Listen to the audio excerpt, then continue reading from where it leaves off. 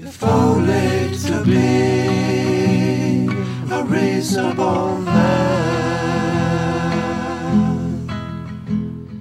Hey, what's going on? Welcome to episode 2 of the Raptors Reasonableness podcast, brought to you by The Athletic Toronto, in part with Homestand Sports. We're coming to you live from the beautiful Homestand Sports podcast studio today. I'm your host, Blake Murphy, joined, as I will be most weeks, by Eric Green. Eric, how's it going, buddy? It's going like B minus. I don't know. All right, we're off to a high energy start. This is great. Well, I'm all about the truth, as the people know. So I wouldn't want to mislead them with platitudes and such. Would you mislead them with pandering All-Star votes on your hypothetical ballot? Because that's what we're going to talk about today. But that's not misleading. Like, I could tell them who I would vote for if I did have a vote, which I didn't, or don't. That's fine. That's not misleading. That does not go. Do we know who from our group had a vote? Like Toronto-based? I'm not comfortable saying that because I know Ryan Wolstad of the Toronto Sun has made it very clear that he does have a vote, so that is one person. I'm honestly not sure who else got them. I could make guesses, but they'd be uninformed. The Waz always does what he thinks is best. Well, there's something to be said for that, I guess. Yeah. But he will take this seriously, is all I'm saying. Yeah, we're going to talk about your picks for the 2017 All-Star Game on a hypothetical ballot for the Eastern Conference. We are also going to, maybe, if we have time, you put out a call for questions. If we get time, so last week we kind of just riffed it and we said we'd figure out the format as we go. We're going to try to keep this thing each week to about 25 minutes. Maybe sometime if there's something, that's requires some exceptional amount of reasonableizing, possibly around the trade deadline, we will extend the episodes to maybe 50 minutes, but we're going to try to keep them tight for the most part. So Eric, we might not get to the questions that you put out, although there are some good ones. Eric, I want to start first, though, before we get into All-Star stuff. Player who's not an All-Star, who some Raptors fans feel like could be an All-Star one day with the proper opportunity. You spent a lot of time with them over the last little week, and you have what should be a great feature coming at the Athletic Toronto on Wednesday on Norman Powell. The last couple of years, you've done a week in the life of pieces. What can people expect from this one, and how do you, what was it like talking to Norman Powell all that often? Well, it's funny because the first three I did were on Quincy Acee, Chuck Hayes, and Gemma Malalela, the Raptors' now assistant coach, who used to be the player development coach. And they are, Hayes with his experience, and then all three just with their natural personalities, they're more open books. Like, they're more forthcoming naturally.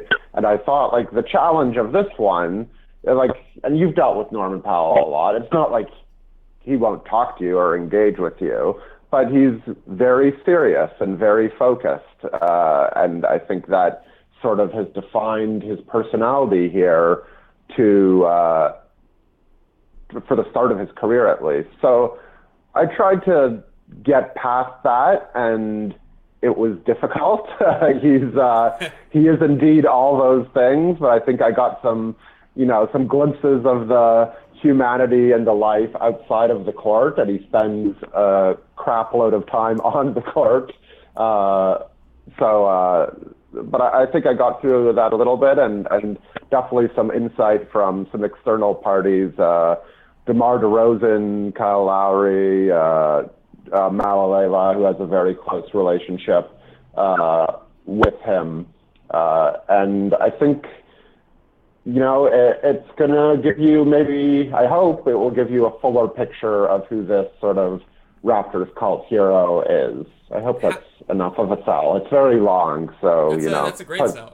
What I'm most looking forward to is, I'm the first thing I do when I open it is I'm going to Control F and search the word grind and see how many times he said something motivates his grind, or UTG, understand the grind. Did he use the word...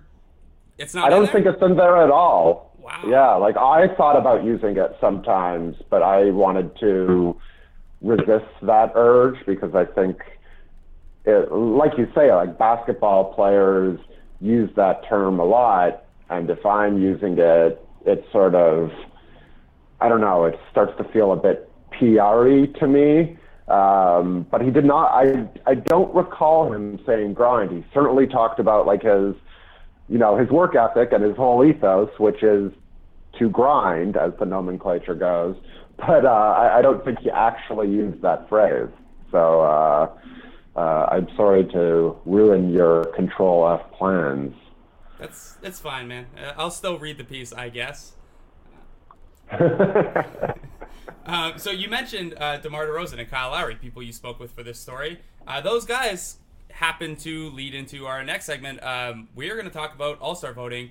Both Toronto Raptors guards are two-time All-Stars, looking for their third All-Star appearance this year. Both have very, very good cases.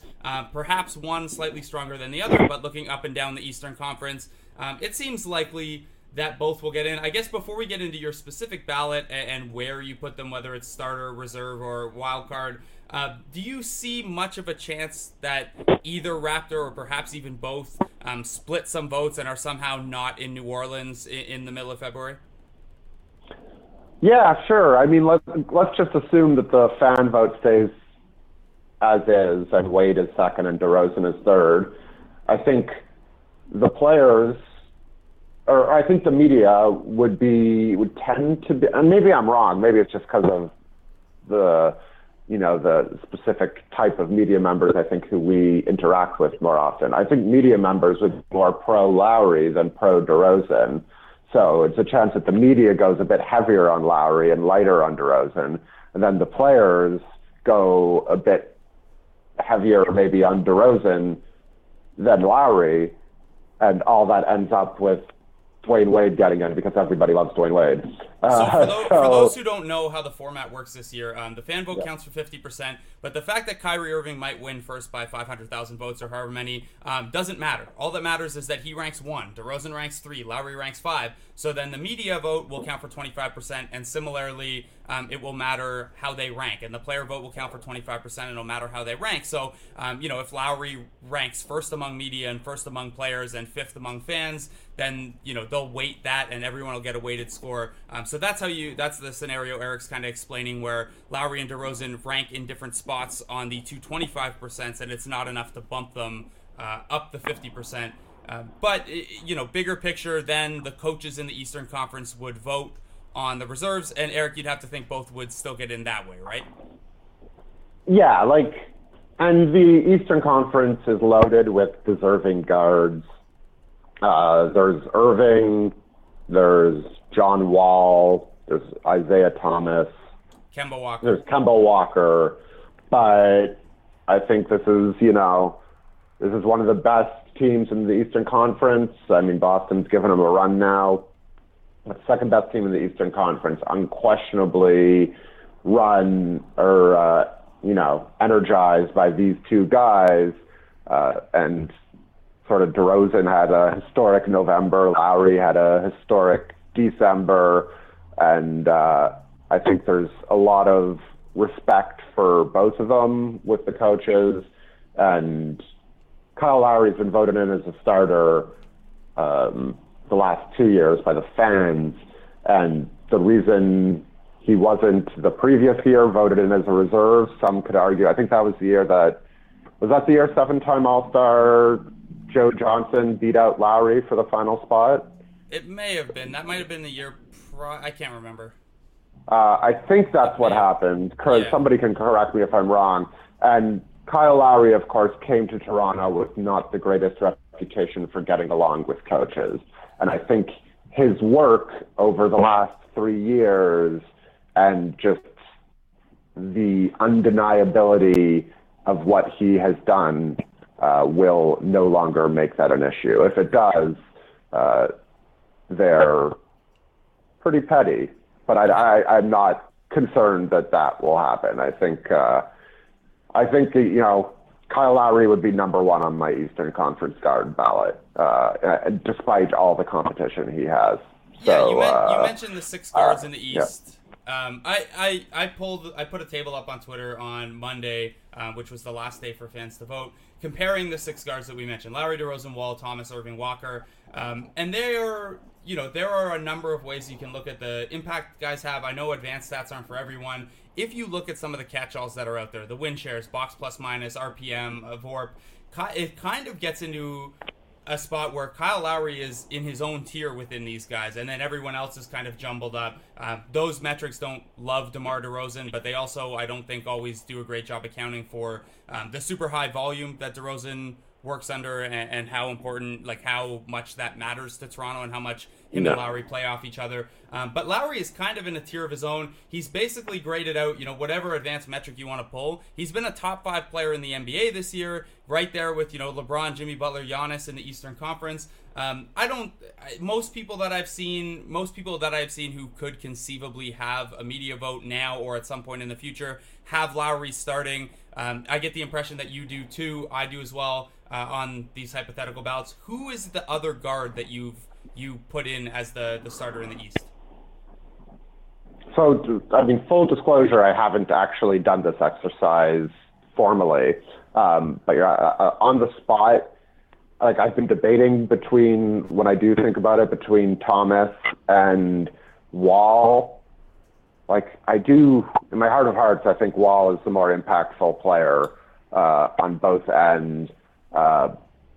I think maybe I'd go Thomas by a hair this year just because of what he means to that team, how he can carry that team for, huge portions of the games, particularly the quote-unquote clutch times. And it's just, it goes beyond, like, strictly performance. Like what he's doing for the size of player he is like, it's one of the things I'm sure, unless something changes, I'll remember most about this year. And I sort of think like that sort of narrative and should, to an extent, come into an All-Star game, which is, it's not just rewarding the 24 best players, but also symbolically representing the first half of the season to an extent. And I think, I love John Wall. I think he's great, but Thomas has had sort of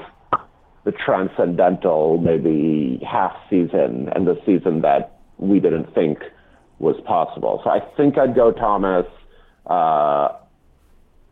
against some of my more sane impulses. I like very much that as you were dropping your first hot take in the history of the Raptors Reasonable List podcast, sirens went off behind you. It was the hot take alarm. Well, the street I live on, a main thoroughfare in Toronto, frequently has set alarms.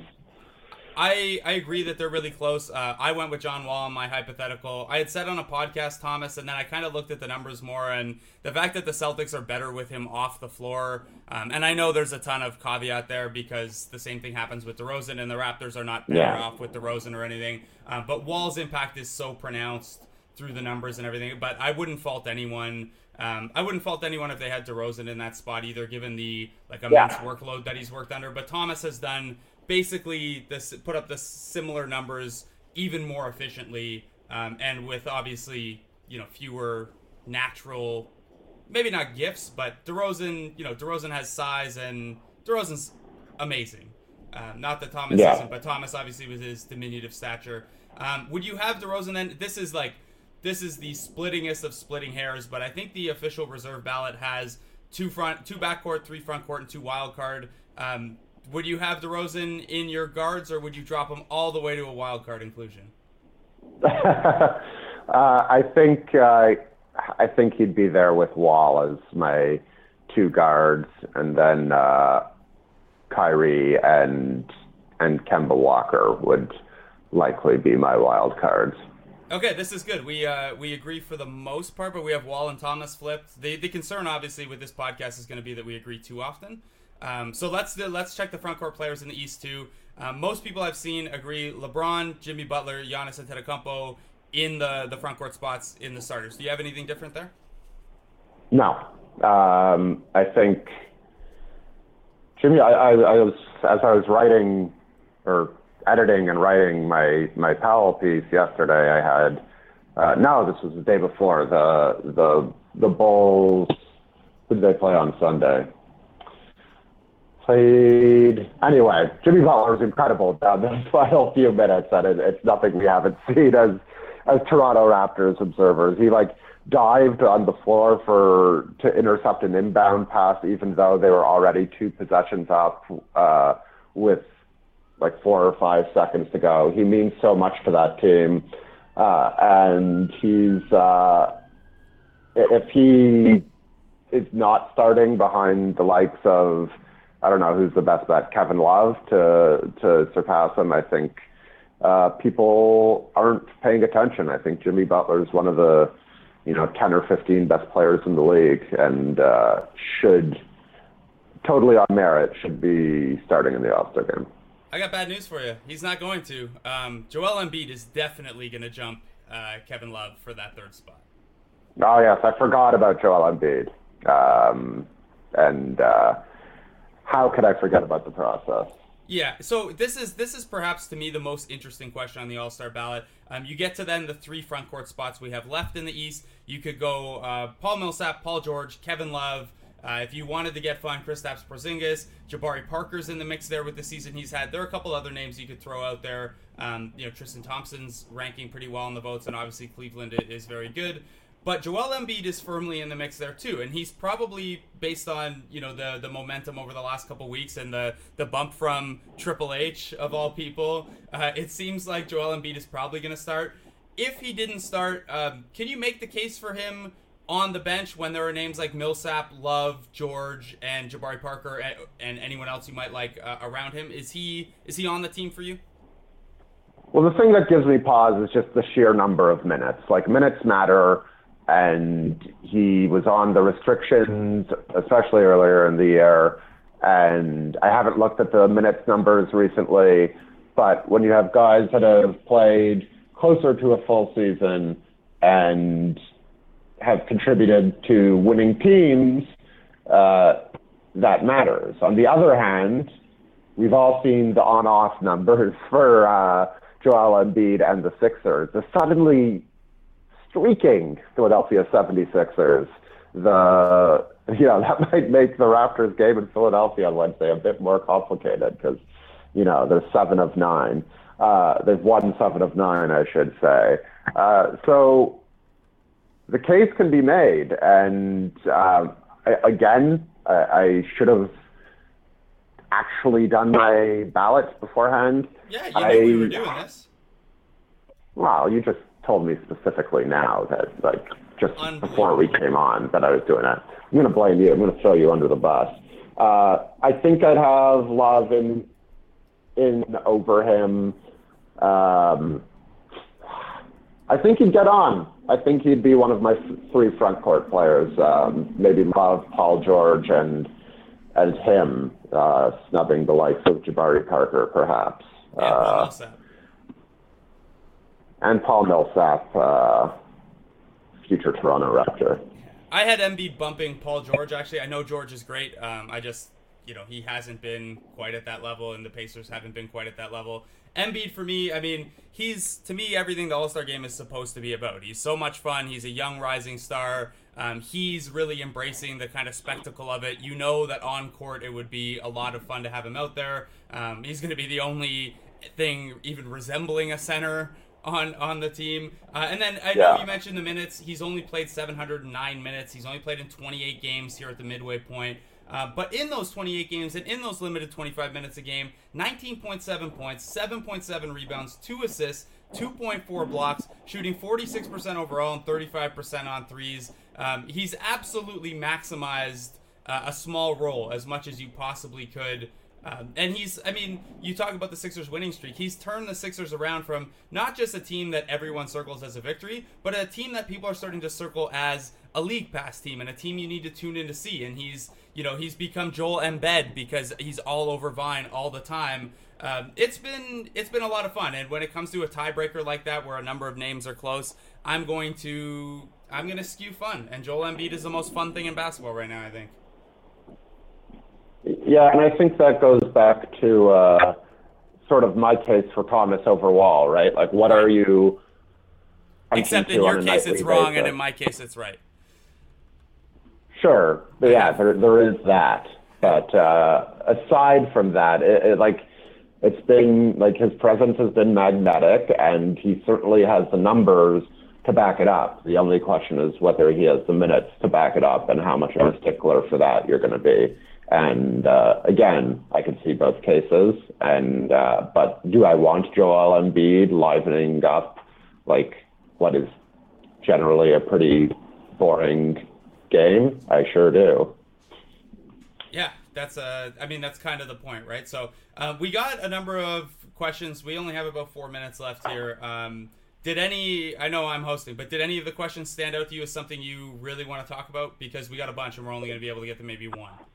Yeah, before that, quick 2-minute pitch. You're more of a 905 guy than I am. What does it mean for the Raptors 905 to be hosting the D-League Showcase this week?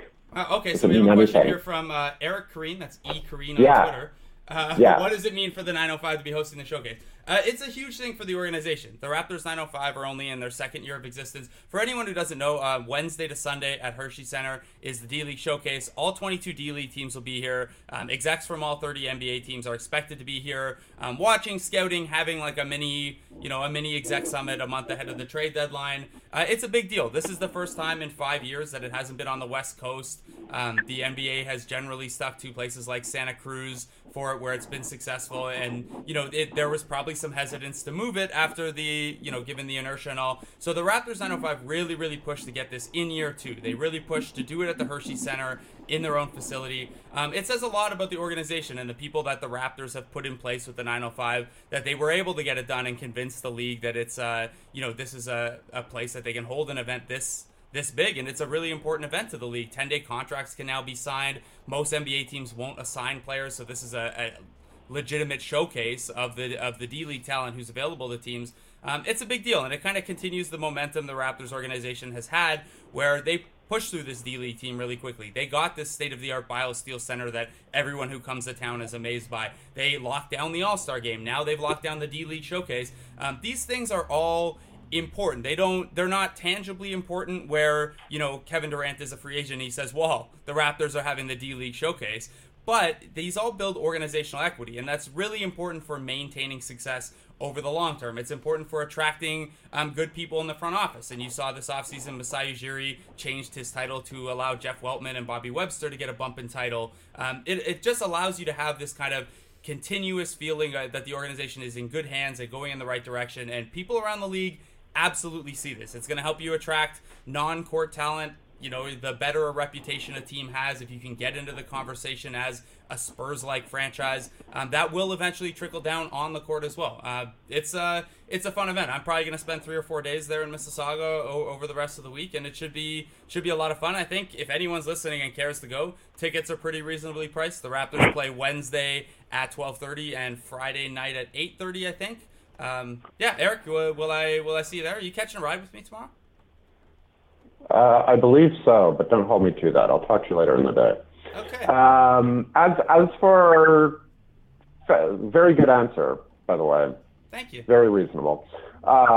Quickly, and let's keep it light with the fan questions. And please remember to hashtag Raptors Reasonablists, because it makes it harder when you don't, and most people didn't this week. Very difficult word to spell, so make sure you spell that correctly. Yeah, it's not even a word. Well, should we just should we shorten the hashtag to RapsRees? Nah, let's leave it as is. Yeah. It eats a lot of characters, which makes people ask briefer questions too. Yeah. Should Drake's credentials be revoked? This comes from Romeo Montague. Should Drake's credentials be revoked for not voting for Lowry and DeRozan? First of all, I don't think he has credentials. He only has a title as global brand ambassador. I don't think he's credential. Does he I'm trying to picture when I've seen him in the bowels of the Air Canada Centre. Is he wearing anything around his neck other than just his face? Yeah. Do you wear your face around your neck? No, but on top of your neck. Yeah. I think we're both on team strip Drake of global ambassador and give it to Carly Rae Jepsen. Obviously. I think without that. Even without this controversy, this huge, massive controversy, I would campaign for that. Drake's been at one Raptors game this year, man. Like, what brand is he ambassador? Yeah, that's true. We like to kid about Drake. It's honestly not a thing I think that matters very often. I do think if you're going to have this relatively meaningless title, you could probably afford to throw a tweet or do they count Instagram votes? No? They do not. So this was the issue last year. He posted it on the last day on Instagram. Yeah, I remember it. Yeah. Yeah. So I will say, though, that Drake has been on a bit of a social media break. He hasn't tweeted since November 20th. So if there's a silver lining, he might be in the studio. He must be in the lab. Yeah, so, maybe you'll get that. He is posting weird pictures of himself and, like, face mapped with Barack Obama and stuff, so, on Instagram. But, yeah, maybe he's in the studio. We can hope. So let's not strip him of the title yet, but he's on the list. He's being watched. Oh yeah, he just made the list. And if anyone gets that reference, let me know. Yeah. So also notable, Drake a free agent after this season.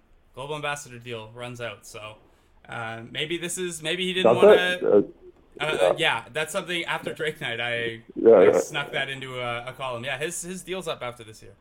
So and that's it's a big cap hit. Yeah. Okay, Eric. Any parting shots before we let you go? If you are walking outside in Toronto on Tuesday, be careful, guys. It's icy. Good advice. So, thanks so much. Very reasonable advice. Be careful when it's icy outside. Well, you'd have to have like a major NBA event in Toronto without the weather being kind of weird and not just like blandly cold and winterish. It has to be like potentially dangerous. Yeah, the coldest day in 25 years last year for All-Star Weekend. This will be fine though. Yeah, just a few slip and falls. Maybe our government will get sued for not properly maintaining sidewalks. It'll be good. All right. Thanks so much for coming on, Eric. We'll talk to everyone again next Tuesday on the Raptors Reasonableness Podcast. If only to be a reasonable man.